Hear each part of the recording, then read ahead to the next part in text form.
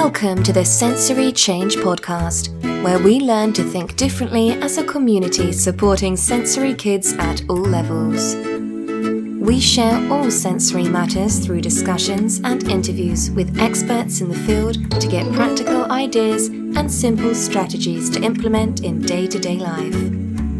Here is your host and author of Against the Odds, Dana Latta.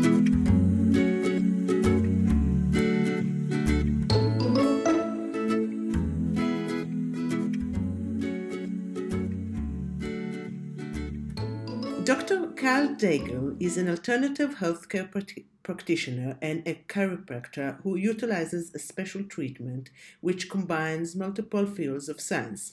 His primary focus is to help his patients regain a sense of neurobiological balance. Hello, Dr. Kyle. How are you?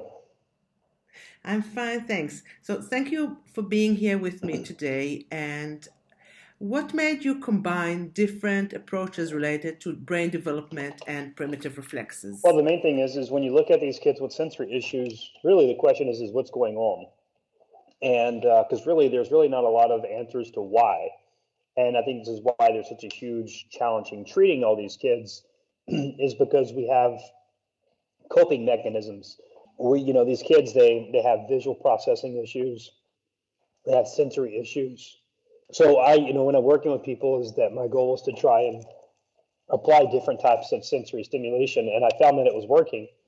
So if I was using visual inputs, for example, using different colors, then trying out different sounds, and then trying out different types of vibration stimulus. I just found out that working with all these kids, they all have sensory issues, and so using a multiple sensory approach was pretty beneficial. But the big thing that I find in all my kids is that these kids have primitive reflexes. And I feel like that's kind of a big niche that, a lot of people miss out on is that, for example, for speech therapy, they start working on these kids, trying to get kids to talk, but yet if they have primitive reflexes, for example, like the palmar reflex in their hand and the rooting reflex on their mouth, well, that's telling us that that the brain's still immature. So in my opinion, I think that if you work on integrating that, getting those reflexes to go away, you're going to start seeing that kids are going to start, being able to talk a lot more efficiently, or you can get a kid who's having issues, just being nonverbal to actually get them to even start talking. So I say, I do majority. So I like to work on the palmar grasp. I like to look at the rooting. I look at the snout reflex. I look at the asymmetric tonic neck reflex. I look at the tonic labyrinth reflex, the symmetric tonic reflex, the Moro response, the spinal galant, Babinski, and then Perez. Those are kind of the main ones that I focus on. And is it a code? We went to a place in England called the Bird Institute for Brain Development, and they worked on certain 4 reflexes, but later on with the development I realized that we didn't do Moro and Perez and other ones, so it's difficult to find someone who focuses on all the ones you need. I have a kid coming in next week for an intensive that's from London. I've had a couple of kids from the UK that come and see me.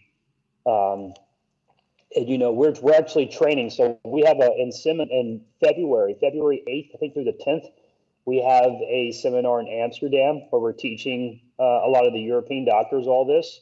Our last module was in Barcelona. We only had 60 practitioners there. And that was practitioners, all throughout Europe, some even included in China and New Zealand and Australia. So there's not a lot of doctors out there or clinicians or practitioners or therapists that know this kind of information. But again, you have to look at the whole picture because I've seen this happen where, I was having a kid come in and the kid was having bedwetting issues and, someone checked the ATNR reflex and the Babinski, but then they didn't know the kid had a spinal galant, which is when you get on all fours and you stroke on the back and the kid flinches. Yeah.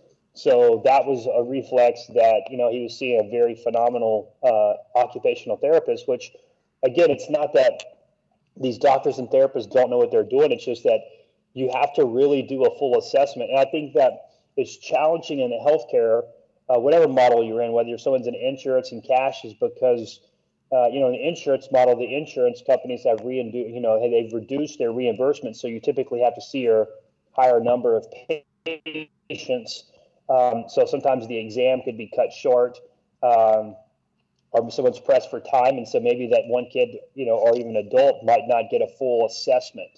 And that's where I think that it's very, very important that all the assessments. Someone needs to look at the eyes, check at ocular alignment, see if a kid has any type of deviation in their eyes. And first thing I walk into a room and I look at the kid's eyes, and I'll see that too. If I see this kid whose eyes deviated, I pretty much know this kid's probably going to be all over the place.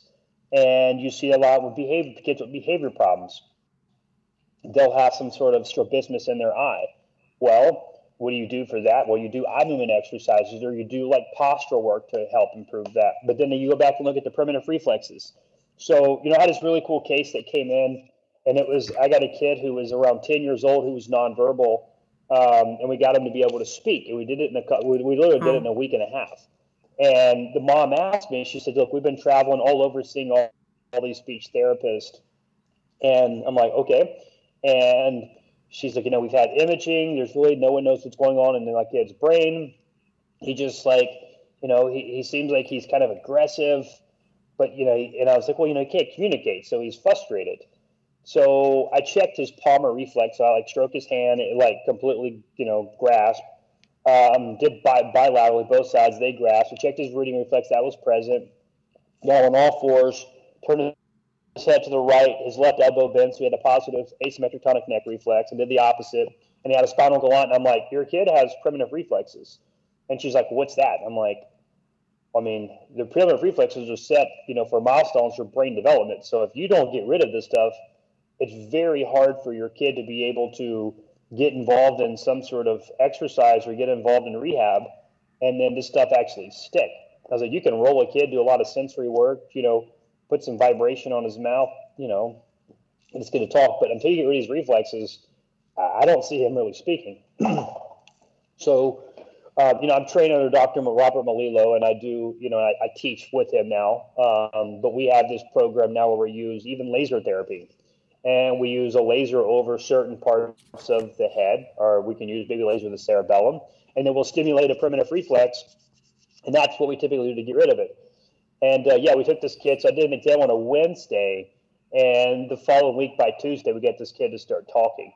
And for me, we had this on video, so it was neat to watch, but it was awesome because I think for me, out of all the cases, and I work with a lot of brain injury people and, a lot of kids with sensory issues, but to me, probably the most rewarding case is to be able to take someone who's nonverbal and getting that kid to communicate.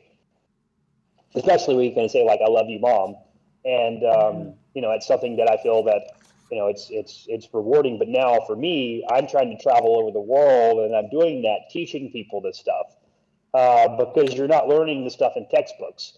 And it's not being taught in the universities. It's being taught, in seminars. And so I'm trying to go out through Europe. I'm doing some stuff in the Middle East. And I'm just trying to teach people all this stuff, is that, first of all, you have to check for primitive reflexes. I don't care across the board what you can do, the best sensory modalities, and you're putting vibration and doing the lights and doing neurofeedback and, the whole dietary, the gluten, food sensitivity testing, and that's all great. But the first approach, in my opinion, is someone needs to check for primitive reflexes. Then you get into improving motor and sensory function. Then you get into specific skills, and then it spins off where now it's going to start improving behavior, or it's going to start improving academic issues. And in your experience, how long I know it's a big question, but everybody's got different primitive reflexes. But for example, I know the ATNR takes a long time to inhibit. That would be depending on the skill of the clinician. So, I can get rid of an ATNR pretty quick. I'd say a couple of visits. Sometimes, that means whether someone's coming in 2-3 times a week. So I do what's called an intensive program, where I have someone come in and they spend anywhere between 3-4 hours a day doing rehab, doing our protocols. And when they leave by the end of the week, my goal is to have that reflex knocked out. So, I mean, for me, I feel very comfortable saying that I can help myself. I can get rid of an ATNR within a week. But I'd say in traditional setting, it could take anywhere between 6 months to a year, doing the lizard exercise and stuff like that. But then again, how I'm able to get rid of it or integrate the reflex is that I'm using, methods that I've been taught by Dr. Melillo. So I might use a laser. I might use a laser over behind the ear to help influence the cerebellum. I might use like a hemistim. I might use some sort of color stimulation to the eyes to help activate whether it's the right or the left side of the brain. I might use sound, in one ear to help influence. I might use sound and vision and laser. I might even put vibration on the hand or the foot or the spine. Use color therapy, sound therapy, maybe even throw an essential oil smell with the laser. So I use a lot of multi-sensory approaches to try to help out with integrating to get this reflex to go away. And that's why I feel like, for me to get one to go away in a week, I think if you properly do the right stimulation at the right threshold, that's where I feel comfortable to say that I can get rid of one in a week. Now, does that mean that, for me, it's saying, all right, I'm going to get rid of it, but I still want you to go and do exercises. So, yeah, I mean, I'm kind of known for getting rid of reflexes pretty quick. I mean, if someone, for example, like someone's next week, like I said, flying from London, so they're coming in to see me and they're coming in to get rid of primitive reflexes. So for me, I have a week with this patient. That's the goal, is to get rid of all their primitive reflexes in a week. Wow. And what is NeuroSage and how can it help children on the autistic spectrum? Okay, so NeuroSage, again, it's based off of a lot of Robert Melillo's work. So Dr. Melillo, if you're not familiar with him, but he created this idea called brain balance, where you basically fill an intake form out and you want to differentiate to see whether this kid has a lot of right brain function or left brain function. And so if the kid has a very high left brain functioning, well, then you do stimulation on the opposite side, to the right side of the brain. So the goal is to try to create a balance. The goal is to try to create a balance within the nervous system. And so what I do is I have this intake form where you fill it out, and then from that I do an assessment, determine whether I need to stimulate the right or left side of the brain. And so I use colors, I use sound. There's different sounds. For example, like if certain kids have issues with like their cerebellum, you can use frequencies for that. Or if they have issues with their frontal lobe, you can stimulate that. So NeuroSage, it's a combination of colors, it's a combination of sound. And then what it is that I put together an entertainment, because when I first started working with kids, what happened is these kids don't want to come to therapy. Typically they don't, but they love iPads, they love iPhones, they like video games. So my goal was to be able to take a video game and create the most kind of perfect sensory stimulation to where I can make this game very entertaining. And then yet I can use colors and sounds to try to help with stimulating whatever side of the brain I want it to stimulate. So if I want to stimulate the left side of the brain, then I'll have a certain color pattern with certain type of music with sound on one side of the ear, one side of the headset to drive that side of the brain, or vice versa. So that's how we help out with, NeuroSage with kids with sensory disorders. And, I did a study at Life University, and it was just a basic study for, IRB, just to prove that it was safe and effective. But now we're in the process of doing stuff for the FDA, and that now is going to be dealing with specifically kids with ADHD and autism. And we're trying to get this research project done, possibly in Cuba. And is the light therapy something like Syntonics, or? It's a combination of a lot of different things, but just certain colors. For example, like the color blue can activate the right side of the brain. The color red can activate the left. So, I'm familiar with Syntonics, but NeuroSage is it's a little bit more than just that. And do you have any experience with the neurofeedback protocols? Is it something that's combined in that? I have one of our video games previously. So in 2014, we developed a neurofeedback. We had a neurofeedback game. It was like you put a headset on and you would make a ghost. It was called Make Jasper Fly. So I'm very familiar with neurofeedback. This version doesn't use neurofeedback. So NeuroSage 3.0, 4.0 doesn't have it, but yeah, I mean, I'm familiar with it, but we just don't have it in the current version right now. But is it something you'd recommend to children on the spectrum? Yeah, I think neurofeedback's beneficial. And what would be your advice regarding a diet and nutrition? Okay, so there's a lot of mixed stuff with looking at the dietary stuff for kids. There's a big thing with the gluten and dairy free and soy free and corn free diet, which I'm a fan of all that. What I typically find is if I run a food sensitivity panel on a kid, and I find that this kid has a right brain deficiency, I normally see that this kid normally has a lot of food sensitivities. So what I like to do is I like to just kind of blanket, start kids on like a gluten and a dairy-free diet at first. And then in the process, I like to look and see if there's any food sensitivities. And then from the food sensitivities, then we alter it. So again, across the board, I like a gluten-free and a dairy-free diet.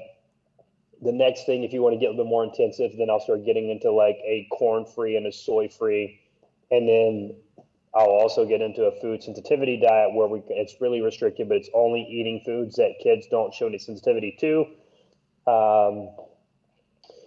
So I'm a big fan of there's a lab out there, it's called an organic acid panel, and you guys have that in Europe and especially in the UK, because I have a kid that I've sent a lab to. But it's a urine sample, and this thing checks to see if there's any nutrient deficiencies too. So like if these kids have any issues with B vitamins or methylation, or if they have any issues with any neurotransmitters or any gut bacteria issues or any type of detoxification issues or yeast overgrowth. And that's probably one of my favorite labs to run. It's a urine sample. So it's called Genova Organic Acid Panel or Profile. So I kind of take a diet, take a diet based off of, whatever my food sensitivities is, and then I'll turn around and do this organic acid panel to see if there's any type of nutrient deficiencies. Because for me, it's kind of like this: what's going on in the brain or what's going on in the body, and there's obviously something. Because when you look at an MRI, you typically don't see anything, but then you can do what's called a functional MRI, and now you're starting to see that maybe a kid has more activity in the left side of the brain than versus the right. Or if you have a kid who has issues with, dyslexia, or a kid who's not speaking, a lot of times some of these nonverbal kids, you might see that they might not have as much activity in a certain part of the left side of their brain, but they could have more activity in the right side of the brain. And then there's this thing called a DTI. It's a diffuse tractography imaging, which now actually shows the integration of all the neurological pathways. So there's lots of different types of imagings that are coming out that people just aren't aware of, that you can do to actually physically see things going on inside the brain.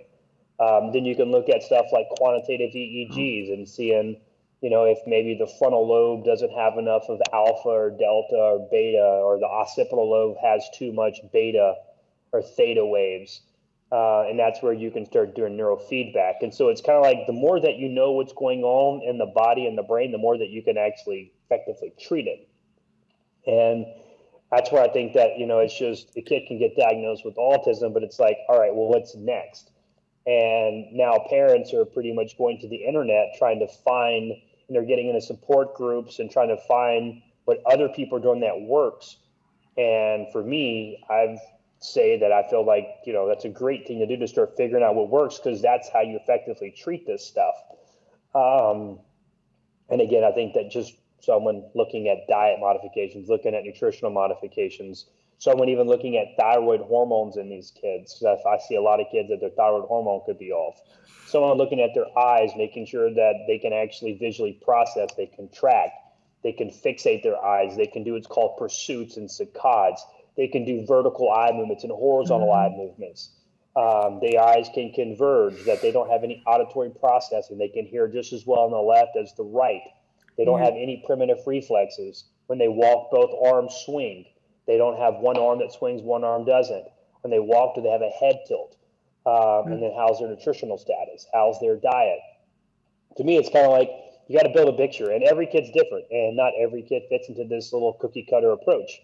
And that's why for me, it's kind of like I love what I do and I love working with people because every single kid is different.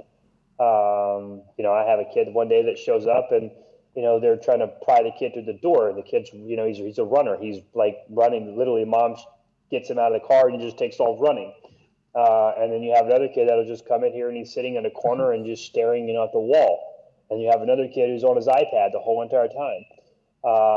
And another kid who's going in the office and he's like literally throwing everything down. And so it's kind of like, all these kids the same? The answer is no. Each one of them individually has something that's more severe than the other.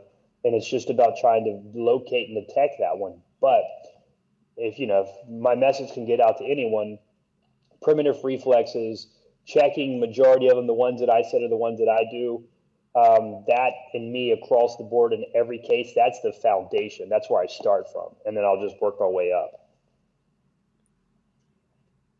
Exactly. And there's a big debate in the medicine world regarding providing medication to children. What's your intake on it? I mean, for me, I really don't see that, but I was diagnosed as a kid with ADHD. I was on amphetamines for 18 years. I got off the medication. I still had ADHD. So this is what kind of led me to where I'm at today is I started finding out that, I had growing up, I had inner ear infections. I had eczema. I had asthma. I had to take an allergy shot daily. I did this stuff for years. No one ever checked me for food sensitivities, although I was checked for food allergies. Didn't have any allergies. I had a lot of sensitivities. I got off of drinking dairy products, and then my asthma went away. Then my allergies went away. So then I was able to literally get off my albuterol pump. I was able to get off my allergy shots. It would have been nice to know this stuff when I was a little kid instead of spending, years of having to take these freaking injections all the time. Mm-hmm. Now, from the medicine standpoint, I think these kids need a lot more than that. My goal would be to hopefully help these kids who are not on medication, but I do see that majority of these kids could have issues with their thyroid, and that's something that you don't play around with. I think that these kids, might need to be put on a thyroid hormone. But as far as for the stimulants and stuff like that, I just think that's a little scary to be on, but that's just my opinion. That's my opinion as well. And Dr. Carl, how can parents be in touch with you? So I have a website. It's called www.uperformance.com. And then, a lot of people find me from Instagram. And what I do is people can reach out to that. If they send me a message, on Instagram, which is Dr. Kyle Daigle, DC, I have my staff that typically checks my emails, and they'll send people and say, hey, you can reach out to this number, which is our office number, which is +1 337 421 0010. And you can call in and they can get people up. And so the process for me is that to work with me, I normally do a phone consult. So I talk with the parent typically for about an hour. And then from that, I send out intake forms and you get a pretty nice little booklet of intakes. And then the goal for that is to see if someone can qualify for our intensive program. And our intensive program is when someone, comes in, they spend 1 week with me, whether it's 3 to 4 hours a day of intense therapy for either we do a half a week or a full week. And then I give them with home exercises, and then we follow up.